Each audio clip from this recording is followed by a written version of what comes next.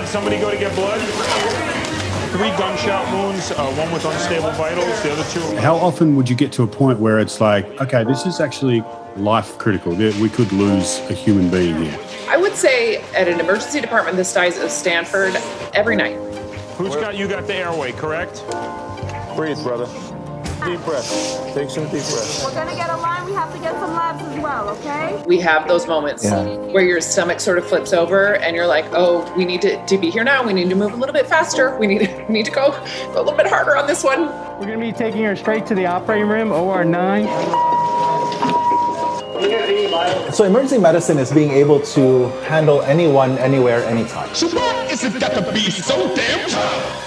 But toughness, I think, is being able to go inside any room and have the capacity and the ability to manage whatever comes our way.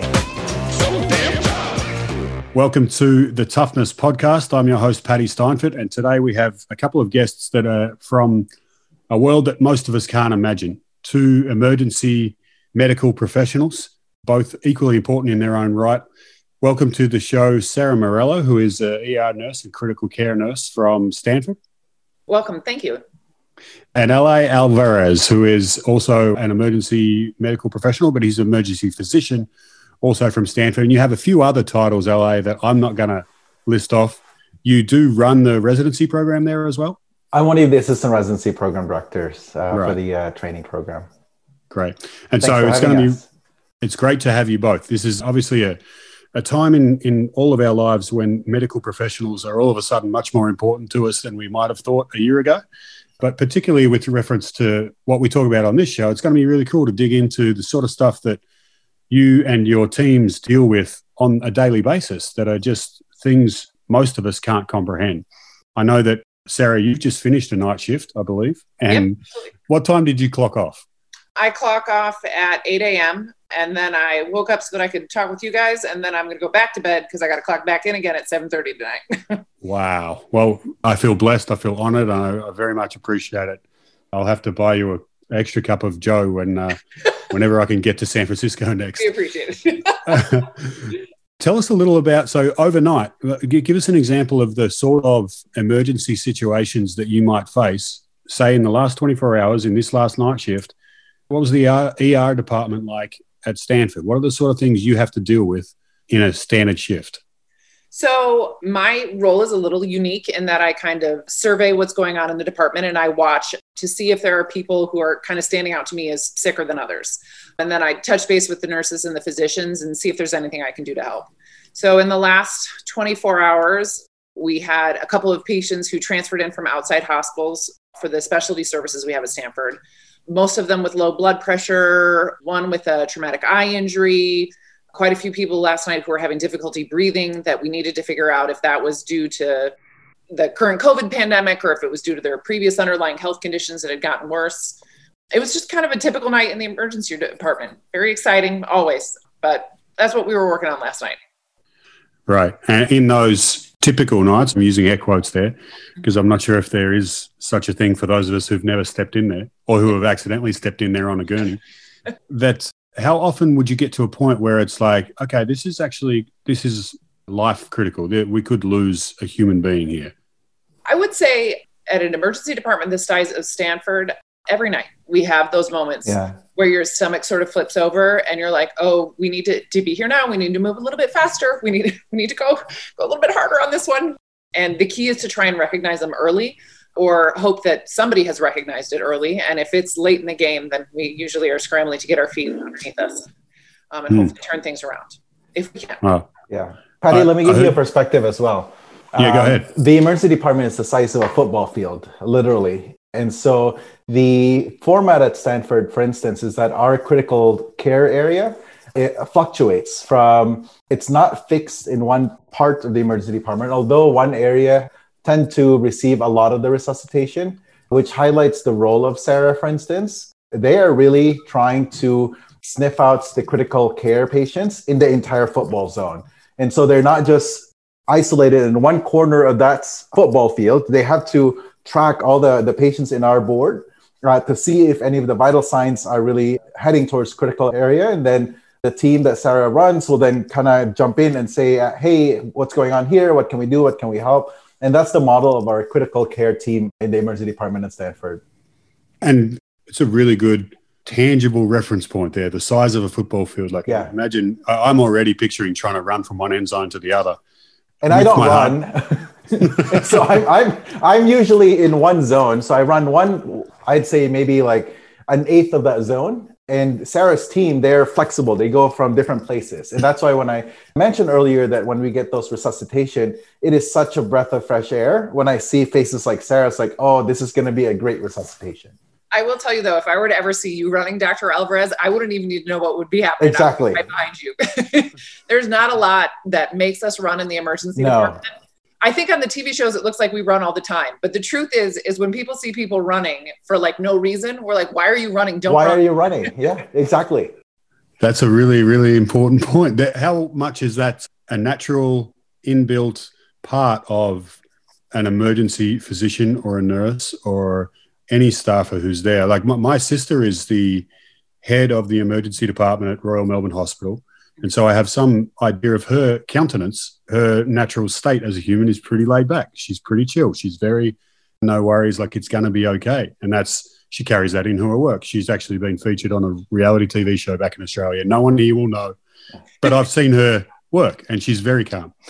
But I assumed watching her that's very much like, oh, that must be what it takes to become a emergency medicine professional. Do you have people turn up early days in the program, whether they're junior doctors or junior nurses, and they want to run because they either think that that's what you're supposed to do or that's their natural reaction, and you have to beat that out of them, for a better word? Yeah, I think we're in a training facility, and so we see a lot of this earlier on. I think it manifests a lot better or to an extreme when we're in a resuscitation because either they're speaking faster, they're asking a lot of orders pretty quickly, or you just see them running towards the trauma bay when everybody's like just walking. And we do remind them, it's like, why are we running? What is going on? Oftentimes when I see running, like Sarah was mentioning, I have to cue into, is there a resuscitation that I'm missing? Was I not called to go into that room? Because oftentimes I do have a good handle either by just global listening to the entire department, the entire football field. I think the more senior you become, that's a skill that you develop to simply listen in, the running, the commotion that's happening. Similar to what Sarah was mentioning earlier of like going from one place to another. You do have to tell people though. And I think that is part of like the cultural indoctrination in our community is that you tell people, jokingly the first time, like, hey, how are you going to give orders if you're short of breath when you show up in this room? Like, don't run. And then, the next time you sit down and practically say like, if you run, that kind of increases our operational tempo to a point where we may not be functional. So we need you to dial that back a little bit so that people don't get amped up with you. And I've actually had that example. So when I trained in the Bronx at Jacobi, the other hospital, Montefiore, we had to cover the block perimeter outside of the emergency department, which means that if there's somebody who passes out or has a seizure outside, like just in front of the lobby, we have to bring our equipment all the way to the other side of that hospital to pick up the patient and bring them back to the emergency department. In my very early days, I was that person that would you go to emergency medicine as well because of the rush, the adrenaline thing that happens with all of this excitement. But then I realized that no matter how fast you run to those places, if you really are so short of breath, like I remember carrying the oxygen tank and they're not light. And so imagine running like half a mile and then you get there. And just for anyone who isn't seeing a video and they're just listening, LA, you're not a big man either. That's fair to say. I can normally run, but I don't run that far. And when I with an oxygen tank, and the adrenaline, right? You're in your mind, you're also thinking out loud, like, what am I going to get? Because the notion of emergency medicine, we don't really know what's going to arrive to us. Everybody arrives with a little bit of information and we have to make critical decision based on those. And so in my mind, I'm already trying to figure out like, what if they need X, Y, Z and what resources do I have? And the point of me sharing this is that by the time I get there, even though my mind is running pretty fast, I'm working to slow down my breathing because I cannot think, right? Like I'm blacking out, literally. I'm like tunnel visioning because I'm out of breath. And so I think for me, that's when I first learned that there's no running in the emergency department. It's not like one of those TV shows. where it's cool to run, it's actually not cool to run. Yeah, because you also don't have a makeup department on the other side that'll touch you up before you step into the room. That's an interesting point. You don't even have to go into running into a resuscitation. Just by being in a resuscitation, I think if you check out how we look after we leave that room, it's pretty funny sometimes because of the mask and the gown, especially now with COVID. We're really we're donning off a lot of these protective equipments that you can't distinguish us from each other. And yet when we start peeling those out, we're just disheveled. Just a hot. Yeah, absolutely. I can imagine. The one part that you mentioned there of that for most of our listeners who don't have to deal with, hey, we have to get to the next room or that guy's going to die on the daily. So some of our listeners do deal with that, but maybe not every single day. It's almost counterintuitive, right? Like every second counts would be a cliche throwaway. Like if I get there in a second earlier, I might be able to get there before his heart stops or before she goes into respiratory arrest, whatever might happen. And so it's that tension between I feel like I need to do this versus I know this is what's right. Can you talk me through that tension a little more, or is that something that just resolves itself with reps?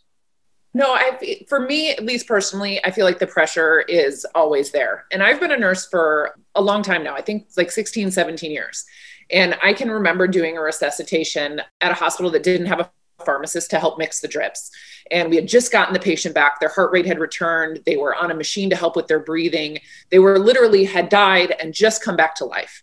And we were going to need to start these drips to support their blood pressure and their heart rate, all of these drips that were critical to keeping them alive as our rescue medications were wearing off. And I can remember standing there trying to mix the drips as quickly as I can. And I'm thinking to myself, I'm actually physically saying it, come on, Sarah, you need to move faster. We need this drip right now. And, trying to prime the lines down and get them on the pump and just kind of encourage myself to keep going because seconds do count. And the people in those rooms are working as hard as they possibly can. Because when you go into this, you want to save people. You want to make a difference. And so there is a lot of pressure going into those rooms from moment to moment.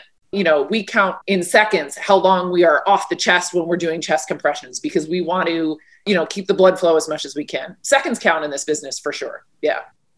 I think the corollary to that is that it's very rare to really be in that situation. Oftentimes I can get 30 more seconds to just think and figure out what's happening as opposed to it's very rare for me to walk into a room and they're really dead or they're dying. I usually have a buffer of thought process to do that. And understanding when to do the thinking or when to just do okay, well, they're not breathing. Let's do chest compression. Let's do this. I think it's very key. And also understanding when to slow down when you're realizing that there's so much momentum that things are just happening so fast. I mean, imagine Sarah, as she's explaining, she has to do all these critical drips. Precision is very important. And yet you have somebody like me who may be nervous and will start rattling off I need a bicarb, I need an epinephrine, I need this. Hey, what about that chest compression? And it derails the entire resuscitation because I cannot control myself, right? And so I think it's very important for me to understand that the 15 seconds may be 15 seconds slower if I can slow myself down versus the 15 seconds that I don't have. And you just have to just dive in there. And sometimes I, as the attending, might have to do chest compression because I can see that whoever's doing chest compression is already very fatigued. And so I have to make constant decision with, I cannot touch the patient right now. I need to be the team leader and I have to be on the foot of the bed versus being hands-on. And oftentimes cognitively, I'm actually distracting myself because I want to do everything all at once. And that's, I think, the biggest tension in any resuscitation. And Sarah reminds us that a lot, especially my residents, when they try to grab that bicarb or epinephrine, the medications that we're trying to give. And Sarah will point out, it's I don't do your job. Let me do my job. And then that way you can focus on doing your job. And she says it so nicely. That's not how she says it. She really says it so nicely that it's that's a great perspective. Let me put that in a corner later for our debrief because right now I need to continue this resuscitation. But it's very little simple communications like that happen that I find it very, very effective for us. Yeah, super interesting. And there's so much to dig into there. Firstly, from the element of I can save 15 seconds now, but it'll cost my entire team minutes later if I ruin the team dynamic. But also in terms of that role specificity, I've been in a ER room as a observer a couple of times, oftentimes as a patient for orthopedic surgery, but I wasn't awake for those. For the watching, I saw a few open heart surgeries, a couple. And it was fascinating to me to see the charge nurse be almost the boss of the room. When the surgeon, the heart surgeon, you would assume is the boss. He's the guy who gets all the glory and everyone points to him. But when the chest was open and when the patient, the blood pressure wouldn't come back on after they got off bypass, like there was a significant shift in the nurse took over. And it was really interesting to an outside observer that there was that strong, clear, hey, this is what I do and this is my moment. And there also wasn't the surgeon wasn't butthurt by that happening. I'm curious about, is that standard to all emergency teams, or is that this is how a good team runs? Yeah, not surprisingly, the good teams. Yeah. What you said was really resonated with me. If you have a leader in there that ruins the team dynamic, it will waste your time. Yes. And with Dr. Alvarez and I, now mind you, we work together in these situations relatively frequently. When I see him in a room and I see things kind of fluttering out of control, I will turn to him and be like, I'm going to need you to take the reins here, boss. And there's this communication that happens kind of quietly. And I'm like, I need you to reel this back in. And he has the little things that he does, or he'll say, okay, we need to do a summary, or we need to highlight what the action items are for the team. I'm a great worker bee and I will get my job done. I like to swim in my lane, but when people start getting really frantic, I think what you said, making sure that team dynamic holds together, and Dr. Alvarez is excellent at it. He really is. Thank you. Very cool. I think it's that Are you gonna blush? Yeah. Well, no blushing, but I think it's very interesting because oftentimes there's not a lot of words that's being said. It could be a simple, Sarah turns around, because there's a lot of noise in the background. And then she'll just look at me and says, Dr. Alvarez. That's it. There's no question. It's just like my name. And that usually for me signals I just need to make a decision for us to move forward, because then I've already noticed if I'm the attending for that room, I have a resident that's being the team captain. Usually I have an idea of whether they're also either nervous or they're just cognitively overloaded and they're trying to slow themselves down. One of the common things that happen is, especially when you're newer in the resuscitation, you want to also flex up to show everybody that you are in control. And often that manifests into you're thinking out loud. And from nursing perspective, what I've learned is that they're very task oriented. If you tell them to do something, they will do it, but they have to have priorities. And so one of the things, for instance, is when my resident thinks out loud, Sarah will just look at me and say, Dr. Alvarez. And that signals to me, you need to just take over, because we can't be listening to 10 different orders all at once. It's like throwing everybody off, and we don't know the direction of our resuscitation right now.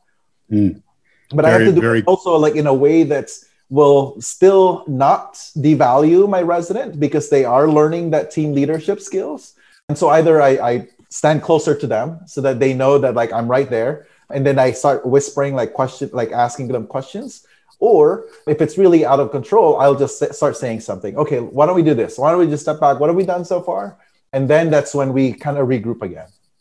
Very cool examples. And I like it seems like, if you're watching this, not many people will watch it. It's mostly an audio program, but you can already see the dynamic between the two of you where there's a pause and the other person steps in nicely. It's nice for me. It makes my job easier right now. One of the questions that we ask all of our guests is, what does toughness mean in your area? Now, you've thrown out in that last little bit where we've described a couple of scenarios and you've talked about how to deal with them versus how a rookie might deal with them. You've mentioned a few, what people might call cognitive skills, and a few self-awareness skills. But let's just jump up to 50,000 feet for a second and look at the entirety of your jobs, or of anyone who's involved in that ER department. What would you say makes a tough emergency medical professional, whether it's a nurse or a physician? What does toughness mean in your profession? I think, so emergency medicine is being able to handle anyone, anywhere, anytime. I think that's very true for our profession. People can just be dropped off and we'll resuscitate them if they're not breathing or there's some emergency that's going on. But toughness, I think, is, and my chair, Andre Blomkans, talks about this in terms of wellness, which is being able to go inside any room and have the capacity and the ability to manage whatever comes our way. I think toughness is being able to do that, being able to go into any room, not knowing what's happening, and then being able to take control. And at the same time, I think being able to step back, be vulnerable later on, and share that's, you know what, I screwed this one up, or I could have done better with this one. I think that's harder than being able to just walk into a room, pretend that, or at least fake it to everybody that I am in control, when in fact I have no idea. And Sarah had seen this with me. I will say like, no clue what's going on here. And here's what my thought process. And being able to say that, I think in a group of, let's say, trauma surgeons, my residents, their residents, the nursing team, and the rest of the resuscitation team, and still feel comfortable to move forward without having to lose that connection that I developed at the very beginning. I think that's tough. Yeah. You're listening to Toughness, a podcast where some of the world's best performers from different fields share their personal stories about pressure, stress, and success. This series of interviews is a product of the Human Performance Think Tank, with thanks to the U.S. Army and Booz Allen Hamilton. Coming up later in the show. You just saved a life, and you will not always get to remember this, because you will always remember all the patient that dies, or all the tough parts about our job. So damn tough. So I'm going to pull out a few of the threads there. Sure. That are removing the jargon and making it a little more general. One is the ability to deal with uncertainty or the unknown, to process data and information rapidly, and also to allow yourself to be vulnerable in that moment, which is an unusual element that I think generalizes, but that's a very specific one to what you just said there, of saying, okay, maybe I don't know, and I'm okay to talk out loud about that because I need to stay connected to the other people in the unit. Would there be anything you add to that, Sarah? So I thought about this when I got your email, and I thought to myself, who are the toughest physicians and toughest nurses in our department, and what sort of qualities do they kind of share? And I was sort of surprised because there are a lot of physicians in our department who are very technically skilled.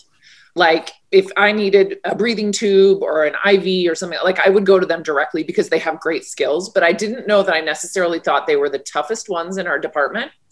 I think some of the people who really pop to my mind the most, and something that's unique in emergency medicine, is this ability to pivot from a very difficult situation to kind of a less high stakes situation and still continue to show compassion for family A and for patient B.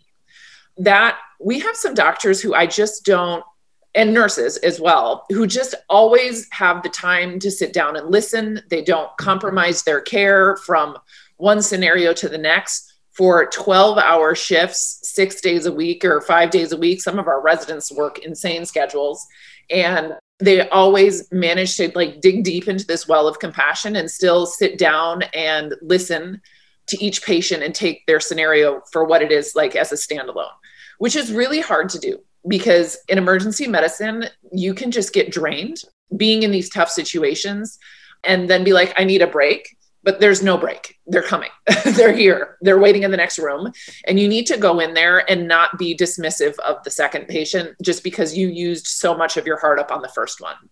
And there have been moments in my career, I had a patient die and all of a sudden the charge nurse is like, okay, you're getting a new ambulance. And I was like, whoa, do I get a 5-minute breather? And I was like, okay, no, I don't. So, hi, my name's Sarah. I'm going to be your nurse tonight. Big old smile on my face. And I was like, I don't know how I'm doing this, but this person deserves a smile and to be greeted and not just kind of thrown off. And that is, I think, part of emergency medicine that we don't give ourselves enough credit for, is continuing to show heart to people, even on the 11th hour of a night shift where you've already done 4 or 5 critical resuscitations. And now somebody comes in and they've got some belly pain and they're not really sure what it is. So.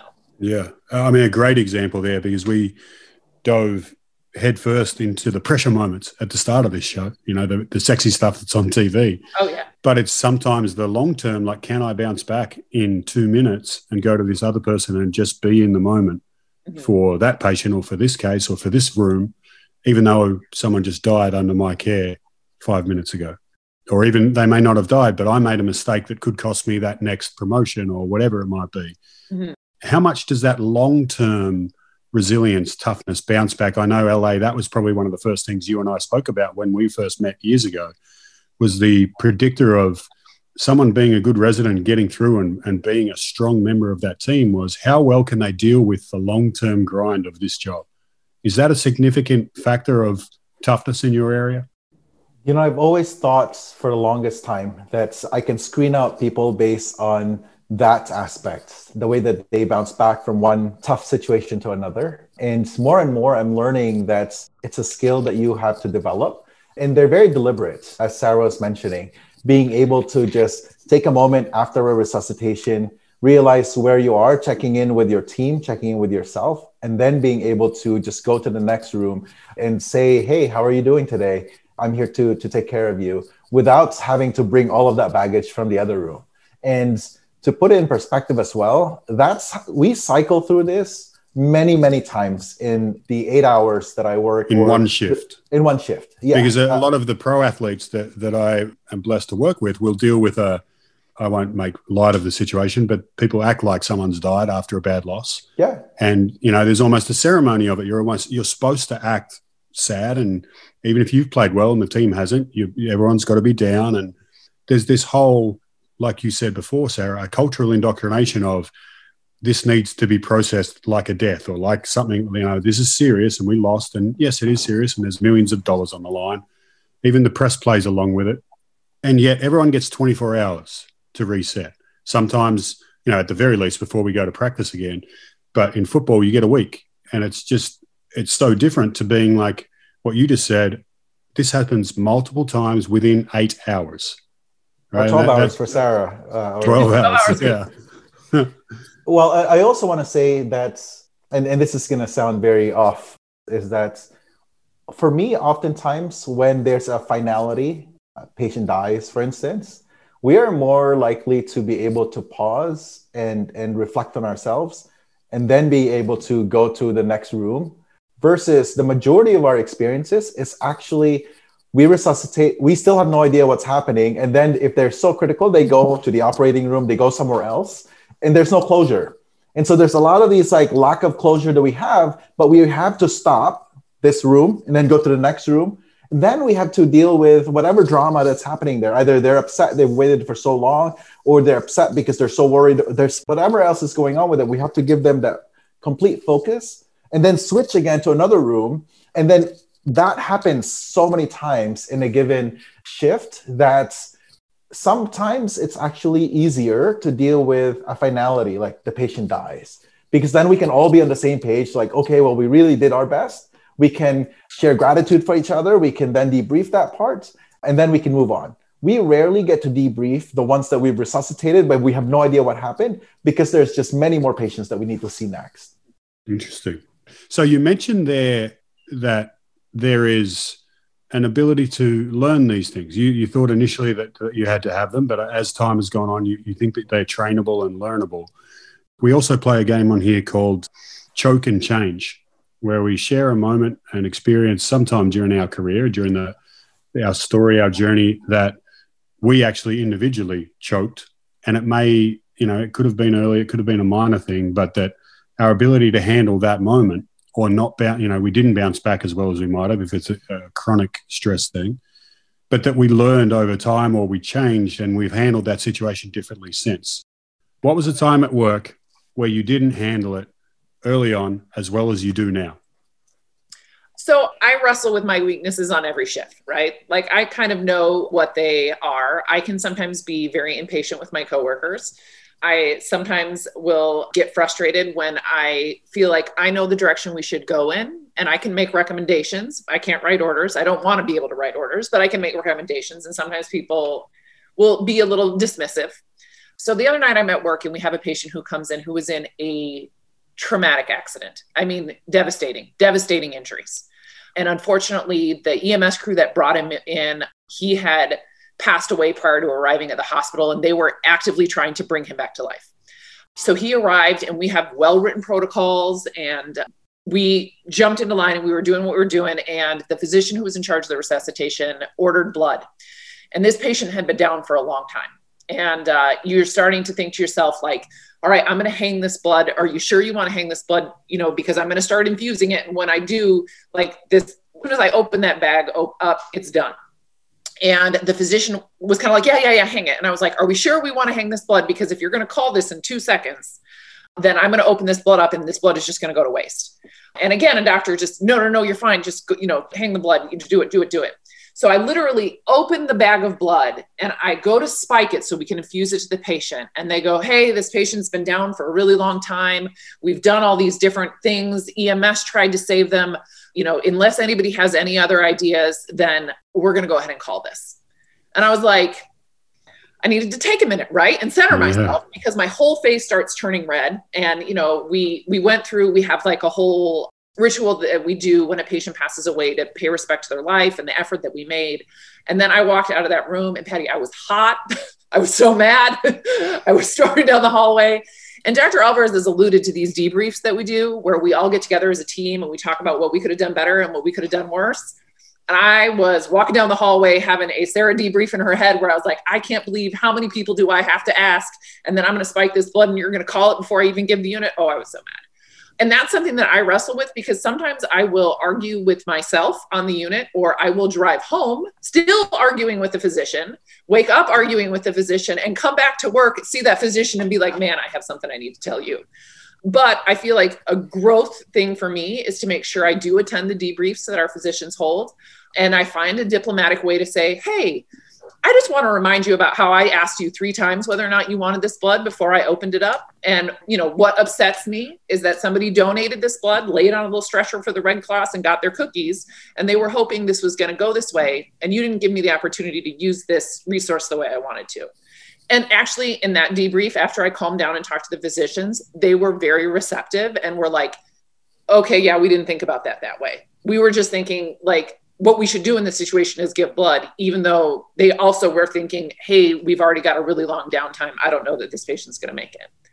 So that's definitely a moment where routinely I choke and then sometimes I pull myself out of it. Sometimes not so much. A great example, like so rich in detail there that like I can literally see that happening in my mind. I heard someone say the other day that talking is the toughest thing that people do.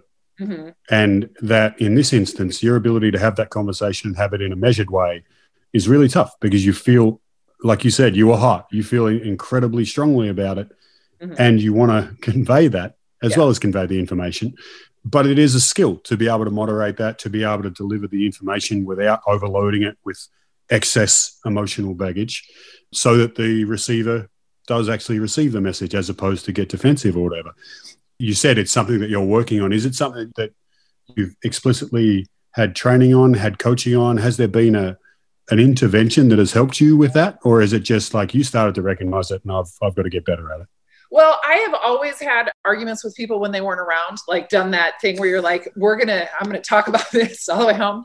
But I really feel like Stanford, and especially Dr. Alvarez, who is someone who really believes in the power of a debrief after anything, after a success, after a failure, after a mediocre, attempt. I feel like the program that we have at Stanford and these physician-led debriefs, where they literally look at every person from the respiratory therapist to the patient care technician to the resident to anybody that we can get there and say, how did that go for you? And what worked for you? That kind of leadership, that's something that started at Stanford that I've learned at Stanford. And when Dr. Alvarez isn't there, I will drag people to the debrief and say, this is important for the team. You need to do this. Otherwise, people are going to walk out of here and still be thinking about this. And it helps provide that closure. I think it's essential to any success or failure in order for getting better at what you do. Yeah, both individually and at the team level, as you mentioned there. Yeah, absolutely. Yeah. LA, any other examples? Well, I'd love to actually tag with that example that Sarah shared, because I was not always that person.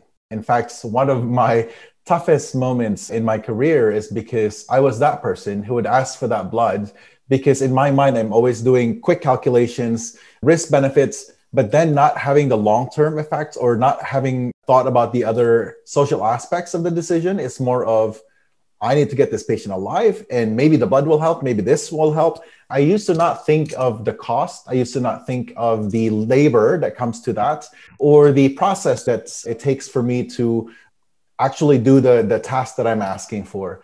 And so earlier in my career, I struggled with that a lot. In fact, if there's one thing in my early career that I can change, it's this ability to just, you know what, let's step back. Why don't we just talk about what happened? Because in a different perspective of what Sarah just shared, I was that physician who would be asking so many things. I would like pace because I'm asking for things. I want things to happen so quickly because in my mind, it has to happen stat. It has to happen immediately. And then I realized nobody dies if I give them 15 more seconds. Nobody dies if the nurse just has to take one more time to actually double check the medication. But me rushing, me expecting like, just give it, undervalues them. It also prevents them from actually doing their task in their mind because they have a system that I'm trying to negate because in my mind, just do it, just give it. And that attitude has caused me a lot of trouble earlier on. And it took me a lot of years to actually overcome. And you asked, like, did I get any specific training, for instance? One of the things that I've learned lately in the past several years was the idea of self-compassion, because a lot of it boiled down to I was not sure and I was not comfortable being vulnerable with people.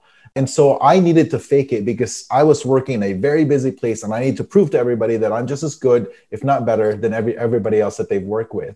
Versus now, I've learned to say, I have no idea, or I've learned to say, ooh, not sure about this one. Anybody have any thoughts on this? And especially after the resuscitation and say like, that didn't go so well. Or simply like, hey, what do you guys think of that? Why don't we talk about it?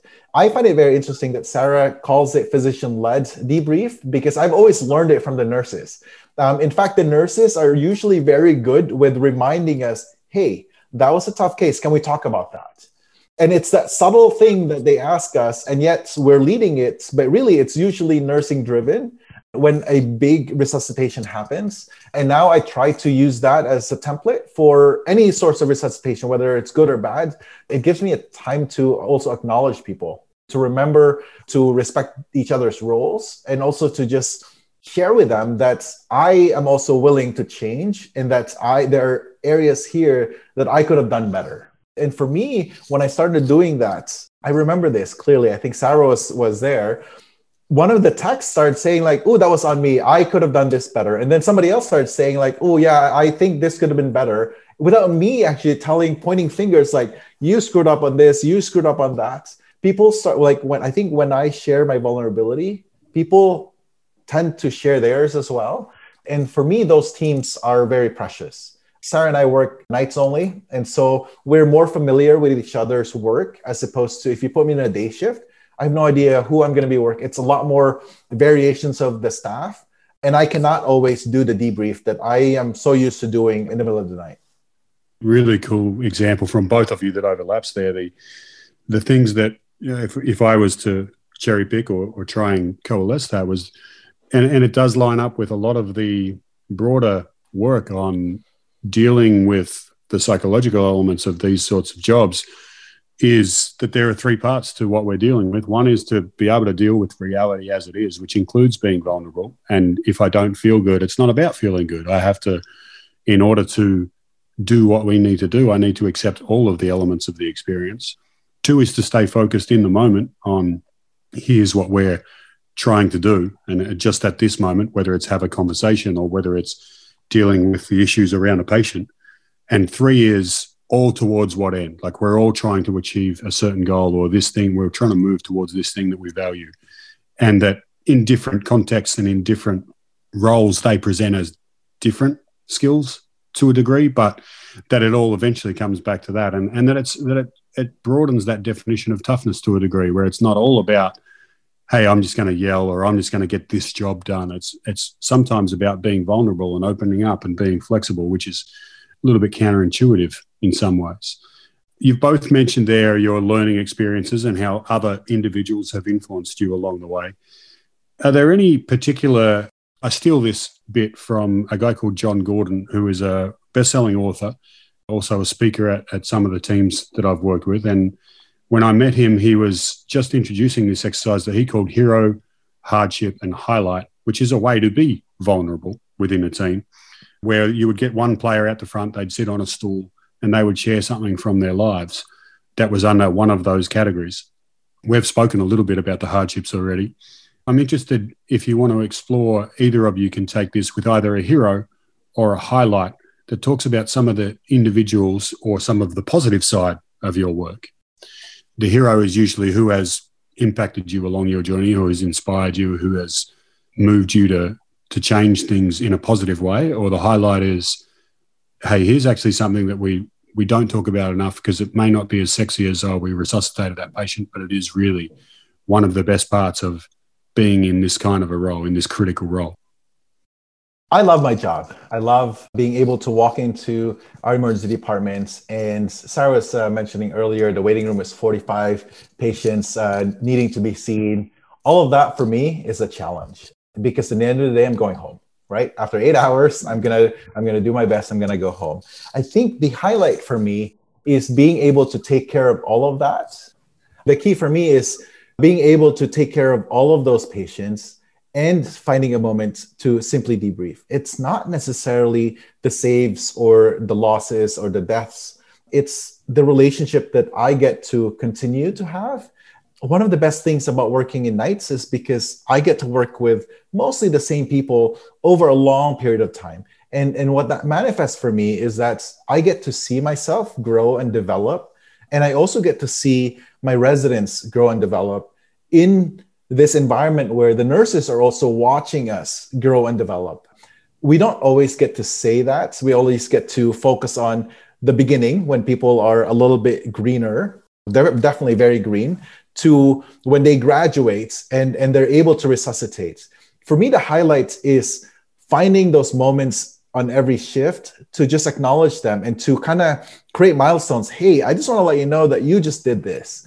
Or even finding that time to or space to say like, hey, what we're talking about here, I want you to just remember what this feels, because you just saved a life, and you will not always get to remember this, because you will always remember all the patient that dies or all the tough parts about our job. But being able to say like, hey, and again, Sarah, I have vivid examples of cases in my head of those resuscitations, like thoracotomies and really like tough resuscitations, and being able to go back to the resident who's leading that, who's very tough on themselves. Oh, I could have done this, I could have done that. And simply walk down the hallway and say like, hey, I just want you to remember that this very moment, this is how it feels like to save a life. This is how it feels like to do a great job, because nobody reminds you of that. It's always like at the very end, it's at the very beginning, and not during the many examples of these cases for them. You are listening to Toughness. And if you're this far into the episode, there's a good chance you like the show. You can add to the conversation with the whole review, rate, subscribe, and share thing. If this helps just one person who needs to hear what our guests share to get them through today, it'll all be worth it. Stay tuned for more coming up, including... You're going to fail. That's just life. But if you just remember those moments when it was done really well, that's something to get excited about in the long term. It'll keep you going. It can keep you going for a long time. So damn proud. I can remember a resuscitation we did with Dr. Alvarez, and we debriefed it. And this guy had come in. He had been shot multiple times in the chest. He came into the emergency room, died. We brought him back to life. We intubated him. We put all these tubes in. We sent him up to the OR. And in the debrief, this resident, who's adorable, he's like, I feel like we were disorganized, blah, blah, blah. And I had to stop him. And I was like, dude, we did all of that in 20 minutes. That whole experience, everything was 20 minutes door to the OR. This is the highest level of medicine that you are practicing right now. Like, you can want to nitpick that apart, but at the same time, like, that was amazing. You know, like it was a difficult airway. I know I wonder if you even remember, but I do. Yeah. They like the practicing medicine at that level is so exciting. Pulling a team together and saving people's lives and doing it so efficiently. And I think for our residents, it's a growth thing for them to be like, you can sometimes win. You can sometimes be really good at your job.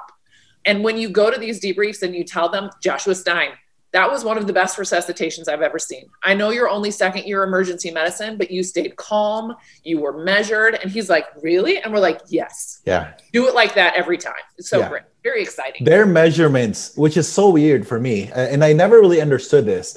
The bar that I had when I was training is so different than the bar that I have now. And yet it doesn't change the way I take care of my patients.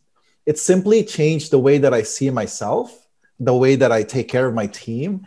And I think it boils down to just finding moments of celebrating little successes, finding moments of really pushing somebody to do better without making them feel like you're crap or you screwed up on this. And for me, that was very hard to really learn to do. And I saw that throughout my experience at Stanford. I think it's just seeing other people delivering that's like micro moments of just celebrations.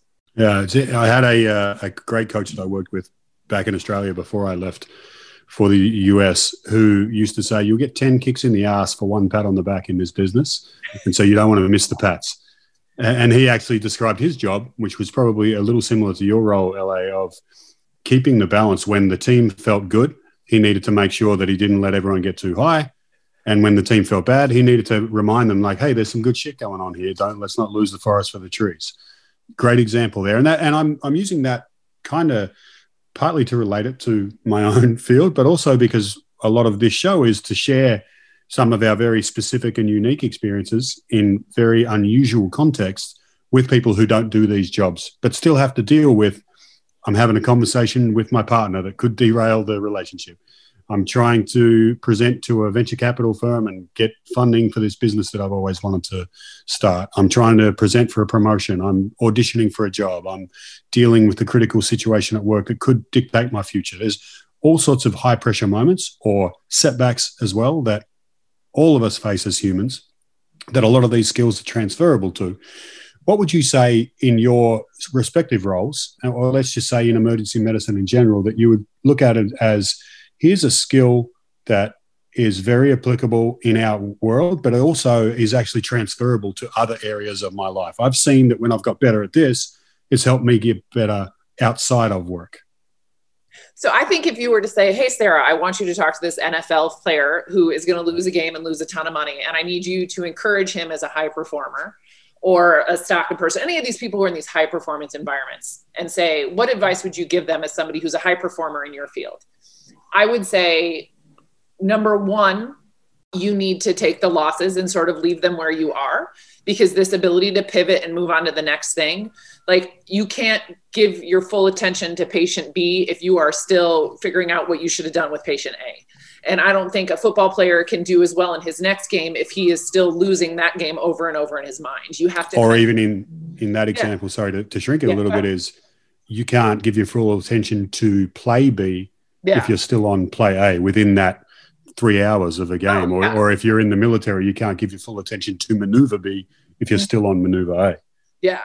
No, I mean, our ability to turn from one patient to another is something that we work on, and we have to kind of reset ourselves and find a way to do that. And that would be a big piece of advice I would give to them as well. And then also to cycle back to what we were just talking about, high performance people, I think, have a tendency to want to pick everything apart and find the failure in it.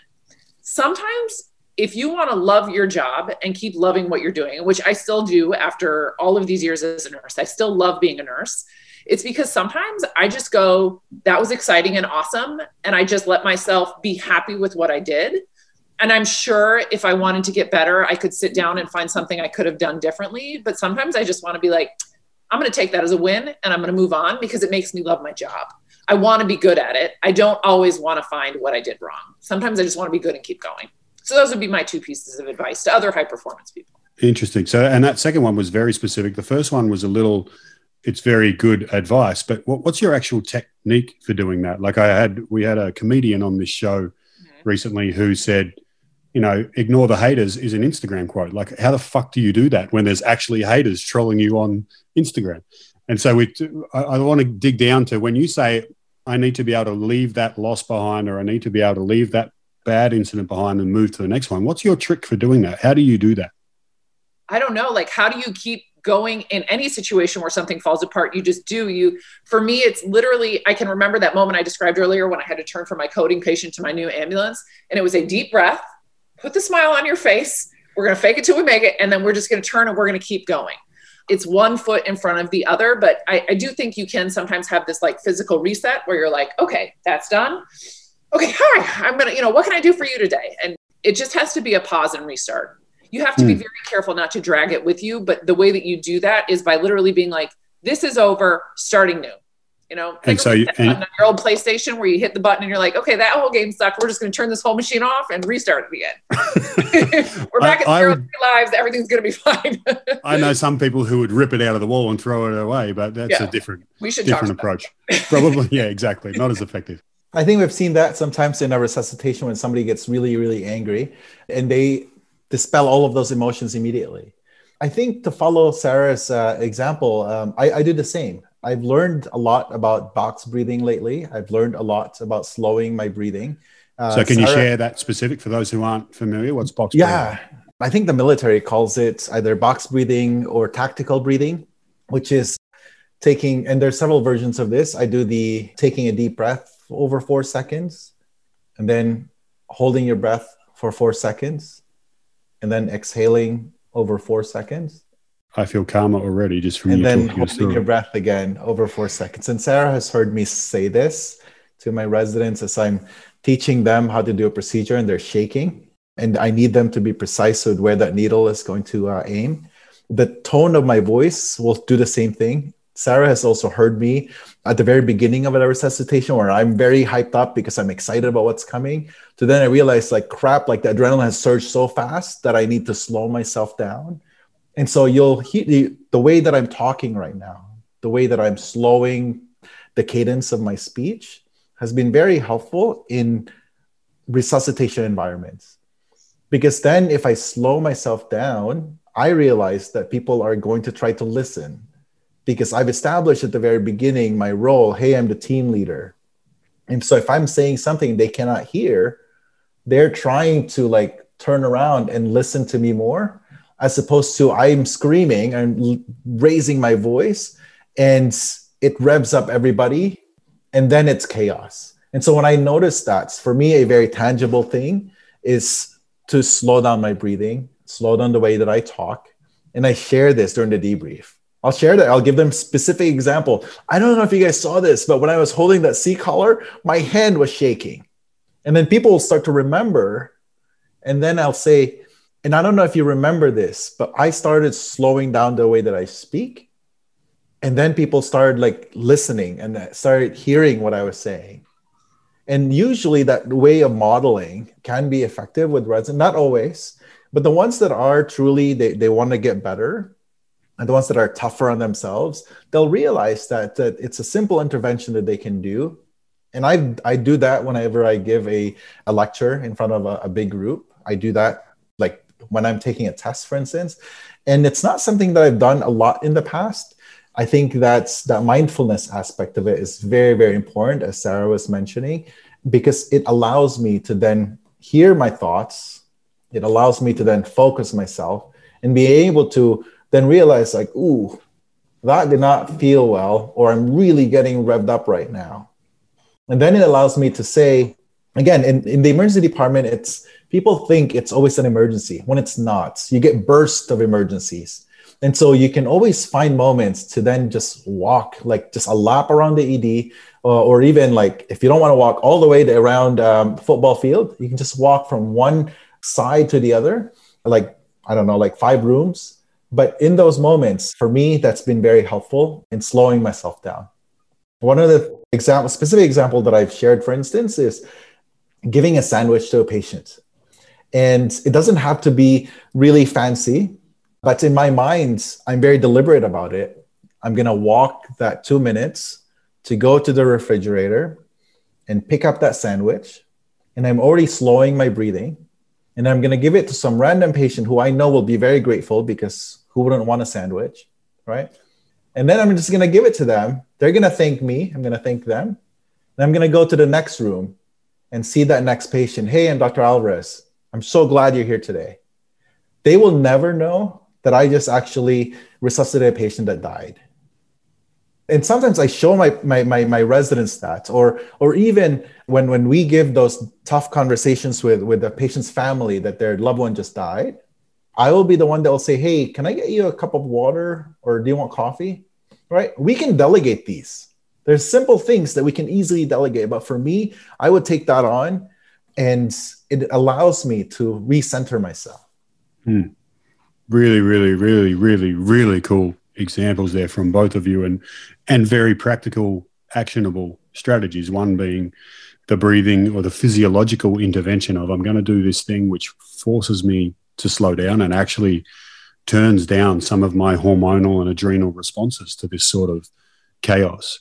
And secondly, the full engagement in the next task, whether it be task relevant, like you said, Sarah, to turn to the next family and smile. And here's what I need. Here's the things that I need to do to be able to deliver in this next play. And I can't keep dragging the past play with me. If my mind is fully focused on this next one, 4 or 5 different things, smile, give a greeting, find out what's going on, whatever.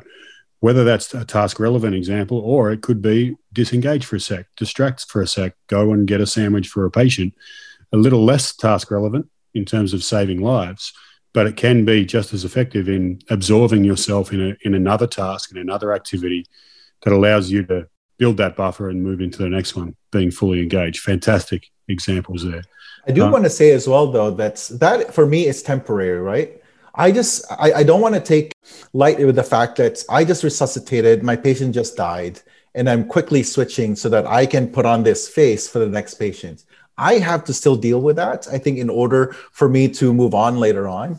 Usually, like Sarah was saying, like those ruminations happen when I drive home. That's why I deliberately picked a place that's an hour away, 45 minutes away from the hospital, because I want that drive, because it calms me down and I can think about it.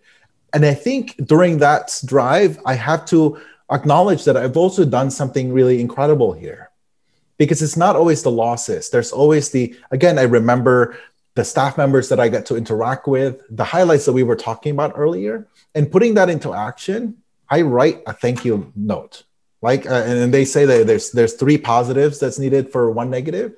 And so you'll see me usually on a very tough shift, I'll write thank you notes. I'll send emails to the supervisors. I just want to take this time to acknowledge XYZ, because I think that letter of gratitude really helps me put perspective into what I could not control, right? There's no way that I could have saved that particular patient, for instance, but I have the ability to thank people still, right? No matter how tough a day has been for me.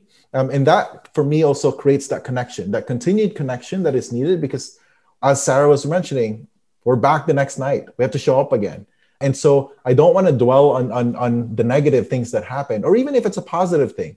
Again, I'm banking, if it's a positive, definitely, I'm going to ride that wave. I'm going to milk that as much as I can, to then remember that we don't always talk about the negatives, because we get those emails. We get those emails about secure emails. Can you tell me about this patient that died? Or can you explain to me your thought process? And so those are a lot of negative triggering things that happen in our day-to-day life outside of our clinical work.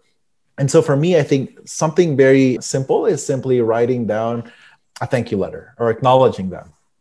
Very cool examples that are transferable to all of us in our different arenas in life. Again, so thankful on the topic of gratitude that both of you have been able to join us, especially Sarah, dealing with the lack of sleep and coming straight off a shift. I want to wrap the show up with anything that you've got in mind in terms of when you think about these aspects of your job, and some of them are more commonplace than others, but they're as you said, you've become more aware of them as you've gone on in your career.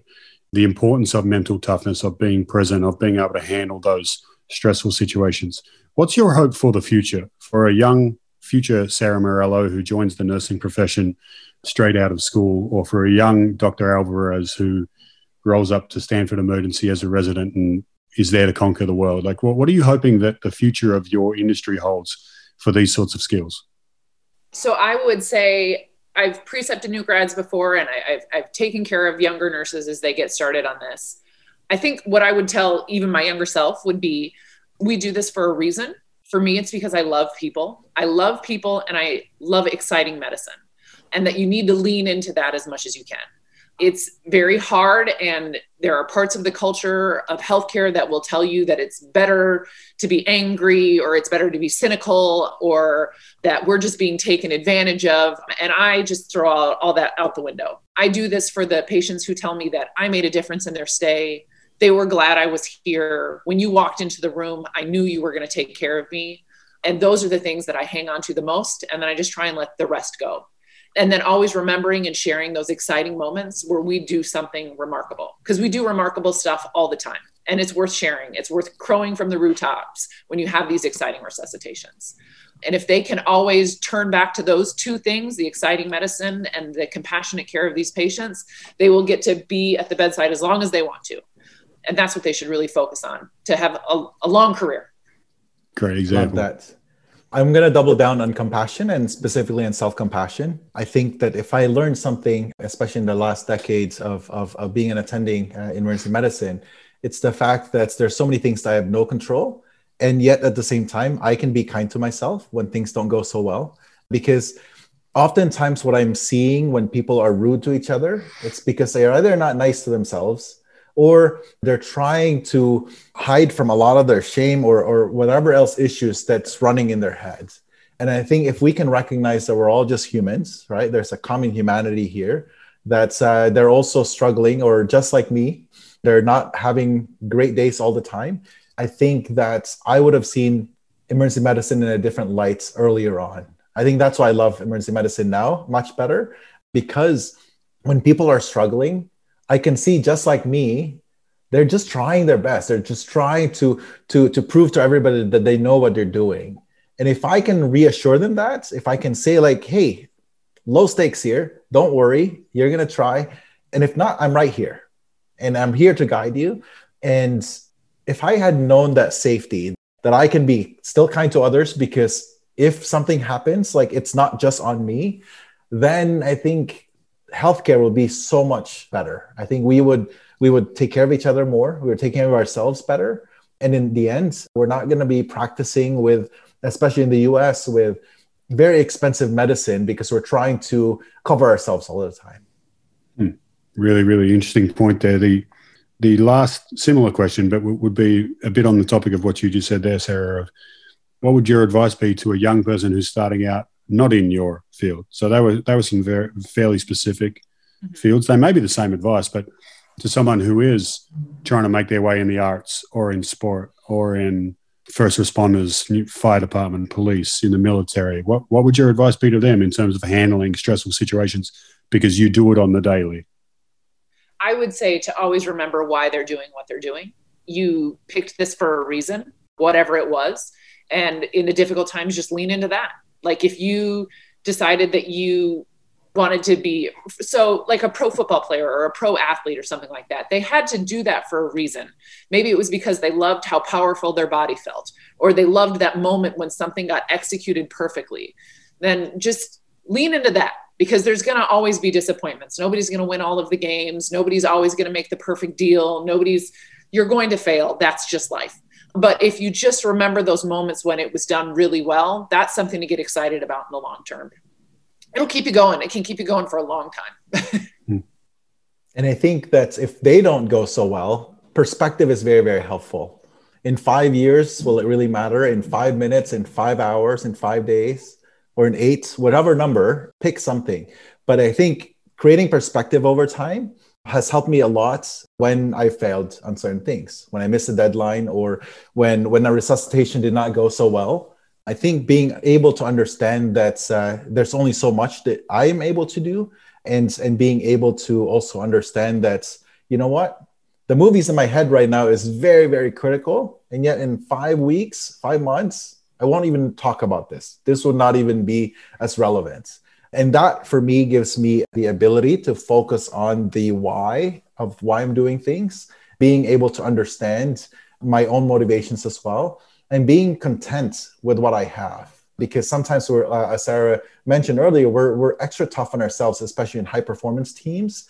And being able to, I think, dial that back down a little bit is also very important. very solid and salient examples there. And I appreciate both of you, as I said before, for your time and for sharing and opening up, being vulnerable in this way. Normally at this stage of the show, we'll ask, because some of the people are performers or promoting a book or whatever. I assume neither of you are promoting a book because I haven't heard about it. Is there anything that you want us to plug to mention? We're not promoting our emergency room either. You don't have to come if you don't need to. Yeah, exactly. so if people... but don't feel obligated to come to Stanford. Yes. If people wanted to find you and talk further about anything you've shared, they would go to Stanford Emergency Department, not in person, but they would contact you there. Is that correct? Yes, we'll be there tonight, in fact, yeah. Great. Well, I appreciate your time, and thanks again for sharing. It's been a really interesting chat. Good luck at the shift tonight. Hopefully you get some more sleep, Sarah. And Dr. Alvarez, look forward to talking to you soon. Of course. Thank you. Thank you both. Thank you so much. Thanks, guys. So why is it got to be so damn tough? Excellent, busting with the best of them. Simply impressive, no worries.